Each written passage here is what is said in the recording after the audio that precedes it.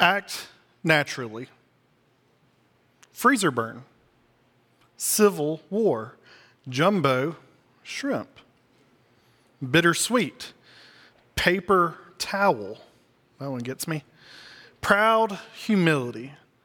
Now, to you, this may just be like, Hunter, this just seems like a bunch of words in a random order.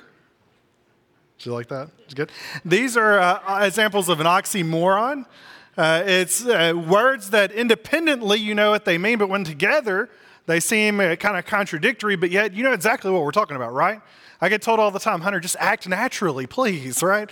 But you know exactly what I'm talking about. Well, today what we're going to talk about is something that the world tells us, oh, it's so normal to be prideful, to be so arrogant. That's so normal. That's what you're supposed to do, but yet it's so contradictory to the life that God has called us to as Christians. So good morning.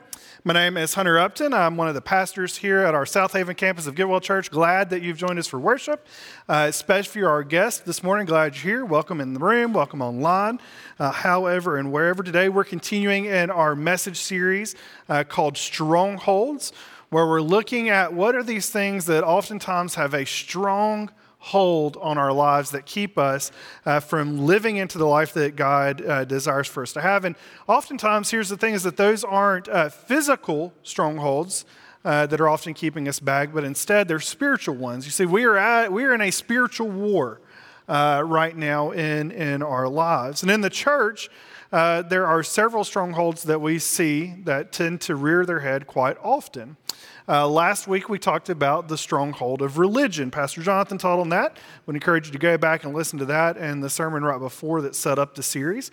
But today, we're talking about pride, and in the weeks to come, we're going to be talking about the strongholds of accusation, prejudice, judgment, and fear.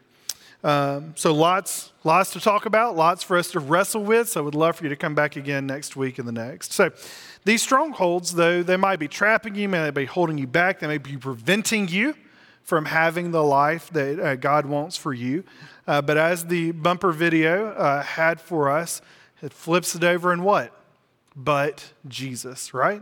But Jesus. See, friends, we don't have to be stuck in these strongholds because of Jesus. And so that's what we're hoping to experience, hoping to understand as we go through this series each week. But it's the weapons that God has given us because of Jesus, scripture and prayer, that are going to help us to break the bonds of these strongholds. And so as we walk through this series, we want to go more in depth each and every week. And so there was a kind of prayer guide, a reflection guide that we created. And so if you haven't been able to pick up a copy of that, would love for you to stop by the Welcome Center in the lobby on your way out and grab one of those. But each day has there's a reading and prayer and some reflection questions to reflect on every day. But as we go through this season of Lent leading up to Easter, let's wrestle with what does God want to do in our lives in breaking these strongholds. You can also go online if you're joining us. You can go online and find a digital copy of that guide as well. getwellchurch.org/Sunday messages. Also, you can find previous messages on that same website. So, would love for you to do that. Do want to give you a heads up if you do have a guide. There was a misprint. Last week's reading and this week's reading are swapped. But I'm sure as you get in it and you're wrestling with it, you're like, man, I'm really having to wrestle now. Just flip them and you'll be much better. So, all right. That was a lot of words. Let's jump in. All right. So there is such thing as good pride and bad pride. And the Bible distinguishes between the two for us. Good pride, or positive pride, is this sense of satisfaction or joy that comes from our accomplishments, our successes that we have in this world, but that are grounded in humility and gratitude. You see, this good pride that we can have, it finds that our giftings, our resources, our ability, all of these things are because they are a gift from God, but also because we're paired with other people. We're not all on our own.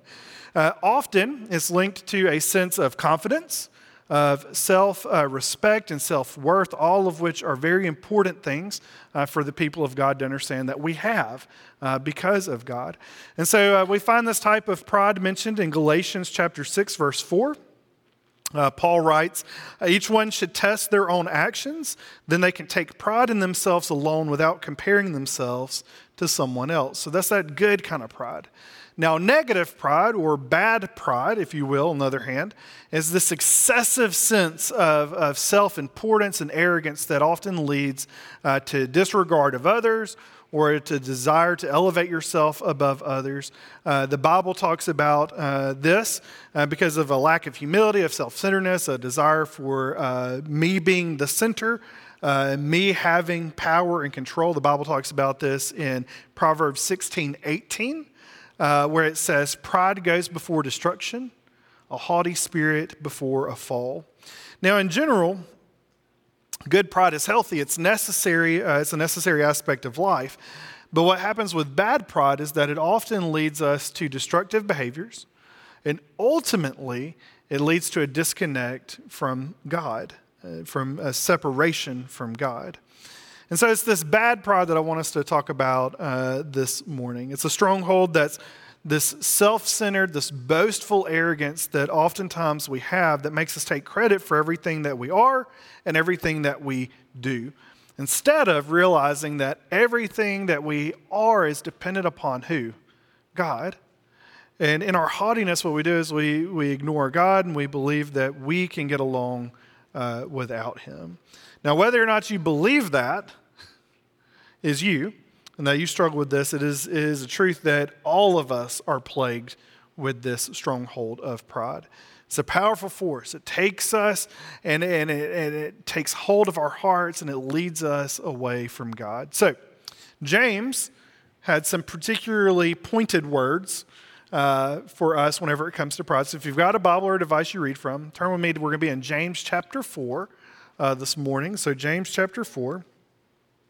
James, he's the brother of Jesus. He's writing to the church and about the fact that they've been fighting and bickering with one another and not living into the life that God desires for them.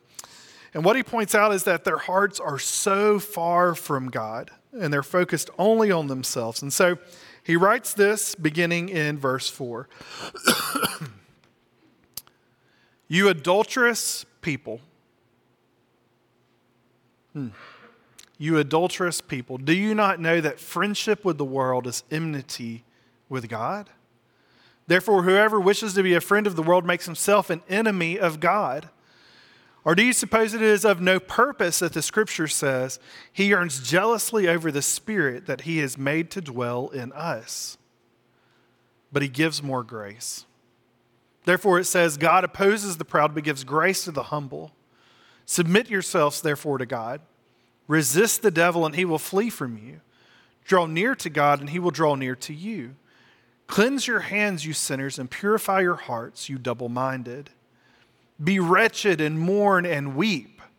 Let your laughter be turned to mourning and your joy to gloom. Humble yourselves before the Lord, and He will exalt you. So is this the good or bad pride that James is talking about?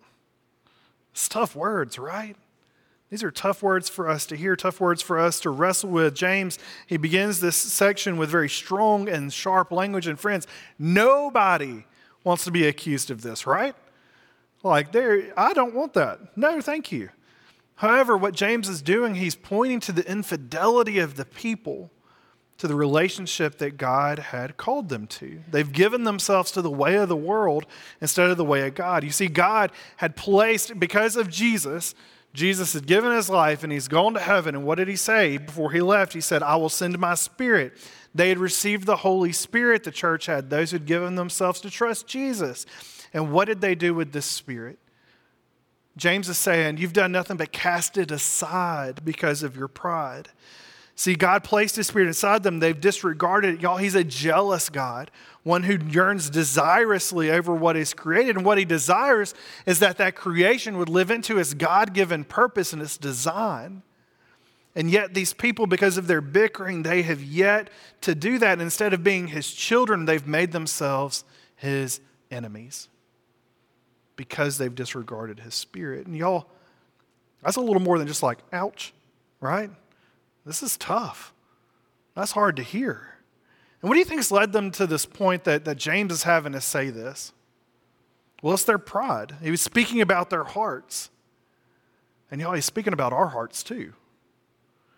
What's led us to this point is that same illness. It's our pride.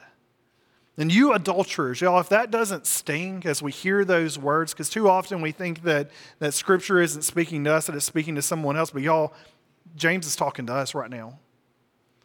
If those words don't sting as you hear them, then I'm not sure what will at this point. Too often we think the Bible doesn't apply to us, but it does.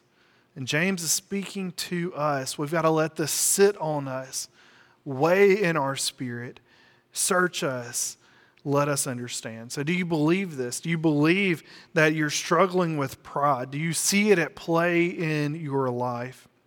Because goodness, how we've allowed the way of the world to creep into our lives, to capture our hearts, to grip us so tight that we think that we have no issue with pride at all. And you see, this is because of this, is that pride blinds us. It blinds us. It blinds us to our brokenness and to our need for God. It traps us. It makes us look like, it looks a lot like this, like everyone around me is wrong. You're wrong, you're wrong, you're wrong. Nothing you do is right. You're wrong, I'm right. All right? It's also this idea of, well, if you want something done, you got to do it yourself, right? Some of y'all are laughing because you go, man, don't I feel that one? It's a lot like, I don't need your help. I'm good. Whenever God could be wanting to bless you through that person wanting to offer you help. Pride so often comes in and it says, oh, I've got my act all together. Or at least I think I do. I think that the best that I have to give is the best that there is. Isn't that great? You see, y'all, we're blinded. We're blinded by this sin of pride. And what's so perilous about the fact is that pride blinds us is that it prevents us from having an accurate understanding of ourselves. Think of it as glasses. I was trying to come up with an analogy for this. Like you've heard rose-colored glasses. Well, we all have pride-colored glasses on. And we don't take them off. We leave them there and we see everything in our life through that lens. And it's all about me. Who do I care about? Me. Who comes first? Me. Everything we do, it's all about me, and that's that pride. And so when we look at ourselves, we don't see ourselves as who we truly are, as broken people dependent on God. We see ourselves as what we think we are, which is not reality at all. But what makes this stronghold of pride so dangerous is that oftentimes it's not just pride. All these other strongholds that we're going to be talking about, they often pair up with pride. Pride's kind of the beginning, and then all of these kind of plus one to it. And they add on, they begin to wreak a lot of havoc in our lives, and they begin to spill over into the lives of those around us. C.S. Lewis wrote about this in his book, Mere Christianity. And he says this, he says, the essential vice, the utmost evil is pride. Unchastity, anger, greed, drunkenness, and all that are mere flea bites in comparison. It was through pride that the devil became the devil. Pride leads to every other vice. Get this, it is the complete anti-God state of mind. It is pride which has been the chief cause of misery in every nation and every family since the world began. Every single one of us has this stronghold. Every single one of us. And when we've exalted ourselves in pride, God doesn't want to punish us. I want you to hear this. Yes, God has very strong language whenever it comes to pride, but his desire is not to punish us and make us low, but instead to forgive us and to restore us. I want you to look with me again at verse 6. There's the word but. And y'all, there are times in Scripture where God's word gives us this word but. And it reminds us, and I want you to hear this too. This is the only kind of but that God can give to you. The world tries to say some things, but oftentimes it doesn't say these kind of things. But God is speaking this over you. Verse 6, but he gives more grace. He gives more grace. Even though it's our choice to be proud, Even though God despises a proud heart and should give us over to our desires to be proud, He gives more grace. What a God we have. What a heart He has for us. He doesn't want us to be left to our own devices. You see, I want you to hear this and think about this. What James is telling us is that there is no amount of pride that is too much to be covered by God's grace. You could be the most proud person in the world, and probably you are, and there's still more grace. There's still more grace. The more that we allow God's Spirit to come and search us and know us and point out those ways in us, y'all, you're going to realize just how proud you really are. And you're going to go, God, I need you. And you'll be met with more grace. There's more than enough grace for God to pour on your life. He wants to redeem you. He wants to make you whole. He wants to free you from this stronghold. He wants you to live into the life that He's created for you. Do you believe that? I think oftentimes my struggle in a lot of my walk with Christ has been understanding the amount of grace that God has for me. If you need to memorize anything today, but He gives more grace. While God gives more grace to cover all of our pride, it doesn't mean, though, that we can keep on going on being proud and arrogant and self-centered. Because here's the truth here, is that we can't be proud and arrogant and still have a close relationship with God. They're incompatible. They don't go together.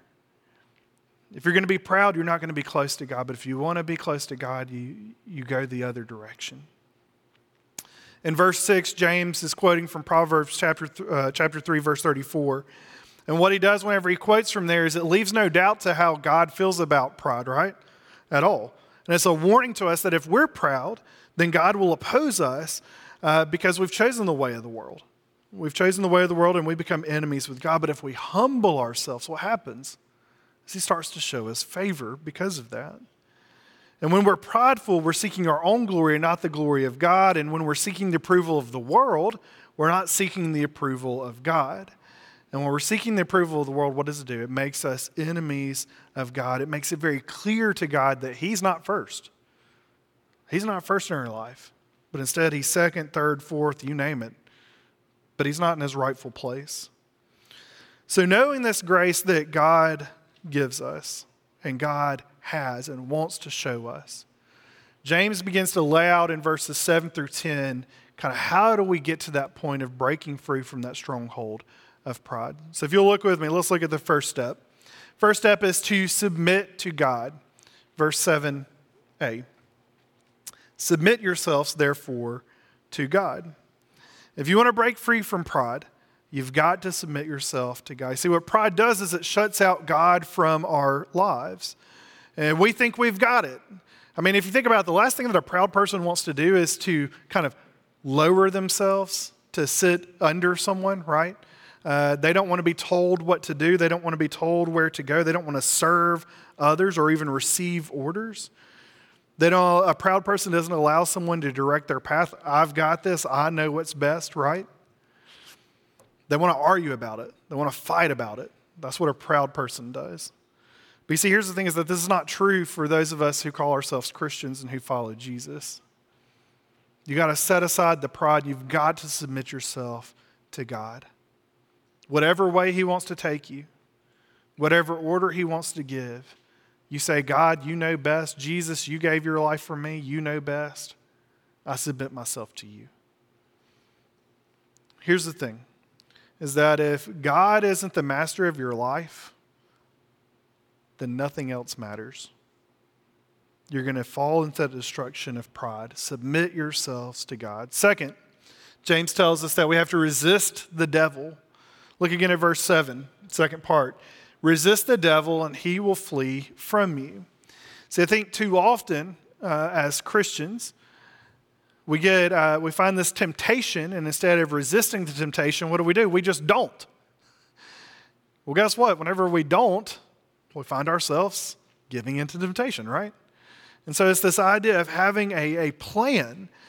We give in too often to the temptation of the world, to our fleshly nature, instead of resisting. And notice what James says here is that when you resist the devil, what happens? Is he flees from you. I think about Jesus in the wilderness at the beginning of his ministry. What does he do? He's tempted by Satan 3 times. And all 3 times, what does Jesus do? Does he just say, oh, I'm just going to kind of ignore it? No. He uses God's word to resist Satan. God has given us his word as a form, as a way to speak God's word and truth to Satan so that he knows where we stand. And what happened? All 3 times, and by the 3rd time, what happens? Satan flees. Satan flees. That same truth, that same thing that Jesus experienced, James is telling us, hey, guess what? You get to experience that too. But too often, what do? We don't resist. Know God's word. Speak God's word. Resist the devil. Because here's the thing. One of the most beautiful things is that Satan knew who lived inside of Jesus, right? He knew that he was God's son. He knew that the Spirit was upon him. Well, friends, because of Jesus, because when we give our life to him and we have the Holy Spirit in us, when we resist the devil, he has no choice but to flee because he knows who is inside of us. It's God's Spirit. Now, I want to give you a news flash here. The proud person, they rely on themselves, not God's Spirit. When you resist the devil, when you rely on God's Spirit, when you speak back Scripture to Satan, it helps you resist, and he can't do nothing but to flee. All right, third point that James wants to point out to us as we break this stronghold is that we draw near to God. Verse 8, draw near to God, and he will draw near to you. The proud person doesn't feel near to God. They just don't. But yet this creator of the universe who cares so much about them is actually close to them. See, the truth is that God is a good father who loves you so dearly that he wants to be near you. And so our pride, though, has created this relational chasm between us and God. And so when we get rid of that pride, when we draw near to him, what happens is it doesn't just bridge the chasm. Christ does that, yes, but it doesn't just bridge the chasm. But as we continue to draw near to God and he draws near to us, what happens? That chasm begins to close. It begins to draw to a close, and we begin to experience that life-giving, beautiful relationship that God wants to have with us. Friends, that relationship that Adam and Eve had in the garden, that's what he wants to do. He wants to walk with you, giving everything that you need as you rely solely on him. But you have to draw near to God. And what a beautiful promise, right? God, I'm drawing near to you. And if you're feeling so far from him right now, I promise you, God's Spirit honors as we come to him, as we desire to be with him. He will honor this. God will draw near to you. Fourthly, to break the stronghold of pride, you must seek cleansing and purity. Second part of verse 8. Cleanse your hands, you sinners, and purify your hearts, you double-minded. Now, if you're sick and you go to the doctor this week, and I hope none of you get sick this week, but if you do, and you go to the doctor and he prescribes or she prescribes some medication, you'll probably take it, right? Sounds like the wise thing to do. Well, what happens is with pride is we've been given the cure for this illness that we have, and it's called God's grace. But because of this pride that is in our life, it shuts out the grace of God from coming into our lives. Pride demands that we should be blessed because of our own merits and the things that we do, whereas grace doesn't deal with me because of anything that I've done. It's based solely on the fact that God wants to give it to me, despite of the things that I do. You see, grace is a beautiful thing. Because we can't do all the cleansing and purifying on our own. Yes, we work with the Holy Spirit in this. But all that our own efforts in bringing cleansing and purity to our hearts is going to make you nothing more than a good moral person. And I want to give you a hard truth here is that there are a lot of good moral people that go to hell every single day because they have no relationship with Jesus. We don't want to be good moral people. We want to be people who have been transformed by the grace of God, who live into the life that He's called us to. And so we need God's Spirit to come and to cleanse us, to cleanse our hands, to purify our hearts, to change and transform our minds as we come alongside and we work with Him in that work that He wants to do in our lives. But we have to understand that we just have to open ourselves up to the work that He wants to do in our lives. And as we do so, that stronghold of pride, and I've noticed this more and more that as I follow Jesus through the years, is that thank God I'm not the same as I was 10 years ago. But that's because every single day I come and I say, God, I need you. I need you to do that thing in me that I can't do myself. And y'all, He continues to help work and loosen that grip in our lives. And the same happens as we seek cleansing, we seek purity in our lives. Now, the fifth thing that James tells us to do may be one of the hardest to hear, mainly the scripture, but the point is this, is that we have to come to God and we have to confess and repent. We have to confess and repent. And if you want to break the stronghold of pride in your lives, you have to come to this point that he points out in verse 9. Be wretched and mourn and weep. Let your laughter be turned to mourning and your joy to gloom.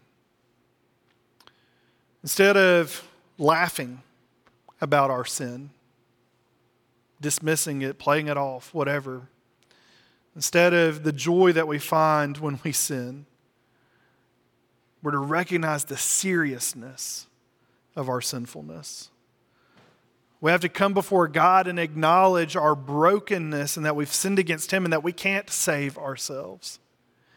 We have to come to this practice of confession. It's when we confess with our mouth, verbally, to God and say, I have sinned. But it's also we share that with our brothers and sisters around us. If you want to break free from this stronghold of pride, you've got to confess.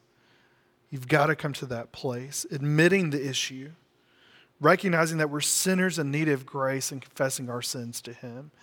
And as we do this, James tells us to grieve, to mourn, to wail. And what that is a call to repentance. So we've got to recognize the seriousness of our sin and the damage that it's done to our relationship with God and others. And we've got to turn from the world and turn to God. We've got to turn from this practice of pride and turn to God. We've got to seek His forgiveness, His grace. We've got to turn from the world and ask Him to help us to live a life that is pleasing to Him. See, He's faithful. And He promises that He'll bind up the brokenhearted, and that's what that is. That's brokenheartedness over your sin. And He will come and He will bring healing as we seek His face in that. Are you broken over your pride? Are you ready to experience the life that God desires? One that isn't blinded by pride. So the key to breaking pride can all be summed up in the last verse that James gives us here. But it's this idea of that we have to choose humility. We have to choose humility. Verse 10, James writes, humble yourselves before the Lord, and He will exalt you. Now, in the eyes of the world, this is an oxymoron, right? Aren't you supposed to be proud? But yet, God's word says, humble yourselves, and then you'll be exalted. This is the way of the kingdom of God. And this makes perfect sense. It's quite a shift in attitude, right? Quite a shift in our worldview. It's a shift because it's not the way of the world. It's actually the way of Jesus. See, Jesus modeled for us what true humility looked like, right? We see it as he goes to the cross, as he lowers himself. He could have counted everything because he was the Son of God. He was perfect in every way, and yet he lowered himself. He took on the form of a servant. But friends, he didn't give his life for nothing. Whenever he gave his life, what happened is he's exalted above every other name. There is none who can be higher than him because of his humility. And so this promise of Scripture that we're given is that as we humble ourselves, as we choose this humility, friends, I would much rather humble myself than be humbled by God. Okay? I'm just going to say that. And someone shared with me first service that Beth Moore has a quote that said, "I'd rather hit my knees than have my legs broken." One day you will be humbled. This whole world will be humbled. It's better to humble yourself now so that in the end you will be exalted. Dave Ramsey, a financial guy, talking about managing your finances, has a phrase that he uses that says, live like no one else now so that you can live like no one else later. Friends, let's choose humility. Let's choose to be different than this world. Let's choose to live into the likeness of Jesus so that we can experience life today, but even greater life in the life to come. It seems like an oxymoron, but it's not. It is a great paradox for us and a promise for us to stand on. Pride is a dead-end road, and it's going to lead nowhere but to destruction if you don't break free from it. God made a way for us as we break this stronghold, and it's all because of Jesus. All because of Jesus. We don't have to be stuck in these ways. The cross offers for us an invitation to grace. The cross offers for us an invitation to life. The Spirit is at work as we submit to Him, as we resist the devil, as we draw near, as we seek cleansing and purity, as we confess and repent, and as we choose humility. God's Spirit, as He does what only He can do, it allows us to remove those lenses of pride. And I argue, for me, it's not just some outward glasses that I've got to take off, and it's not even contact lenses. Y'all, it is the lens inside of my eye, okay? I need Him to come and do that work that only He can do. I need Him to remove that lens of pride so that I can see myself rightly and really say, God, I need you. God, I need you to do that work. I want to follow you. I want to honor you with all of my life, bringing you glory. Will you take this me centered life and make it for your glory? So I don't know where you are this morning. I don't know what God needs to do in your life. I don't know what kind of lens He needs to replace or scales need to fall off or what. I don't know what situation it might be in your life that pride is hindering and hampering what God wants to do through you and in you. But I want to invite you in a moment to a time of response. You can pray where you're at. You can come down and kneel at the altars. You can call me or Greg over to pray with you. But friends, as I say every Sunday, and I do think there's something special about this moment in time that God's word has been spoken, He's speaking to you. He wants to do something this morning. He is inviting each and every single one of us to that. So I just want to encourage you. Lean into it. Let Him meet you where you're at. He gives more grace. Let's find it this morning. And so I'm going to ask the team to come back up as we stand. And we're going to stand and read a prayer together this morning. And then we're going to sing together. But let's ask God to give us eyes to see, ears to hear, and a heart to desire. Let's read this prayer together from the screen.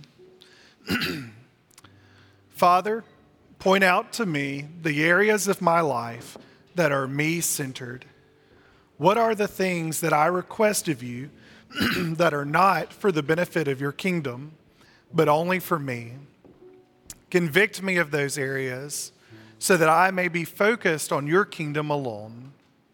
Help me rightly understand you so that I will not be drawn to glorify myself. Let me understand more of your goodness and grace, so that I will hunger for it more. In moments of waiting, let me be reminded that all of the good gifts in my life are coming from you. Protect me from the lies of Satan when he tries to convince me that I need something besides you. Let your Spirit reign in my life today, so that I may make much of your name and not my own. Amen.